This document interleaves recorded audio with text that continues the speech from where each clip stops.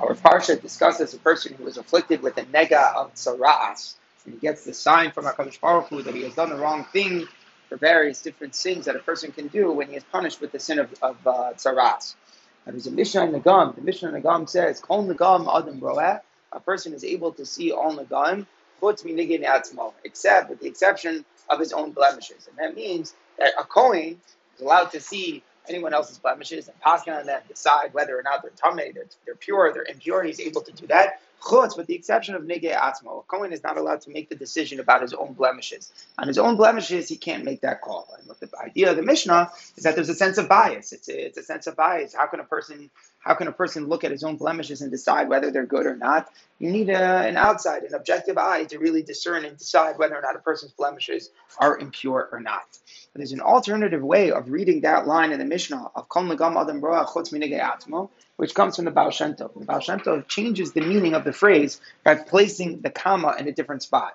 Instead of placing the comma after Kol Nagam Adam Roah, comma, Chutz Minigei Atzmo, the Baal Shem Tov read it as follows. Kol Nagam Adam Roah Chutz, comma, all blemishes that a person sees on the outside, meaning any blemishes that you see beyond yourself. You see the blemish in another person, you see the blemish in the world, you see the issue in an institution. Whatever it is that you find blemish, any blemishes which a person sees on the outside, what is the source of that? The source of that perception is something that's a nega inside of himself. There's always something that we're struggling with in our inside that's affecting us, that we're grappling with, that causes our perception of the outside to now be tainted, that causes us to see that same blemish and fault in other people.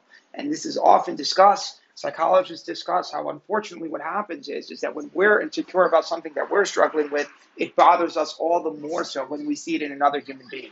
So the more secure we are, the less we see that blemish in ourselves, the more tolerant and accepting we are of others. So if a person's seeing the blemishes, when a person sees all the blemishes on the outside beyond them, the truth is, says the Baal Shem Tov, that the source of the blemish is really found in themselves.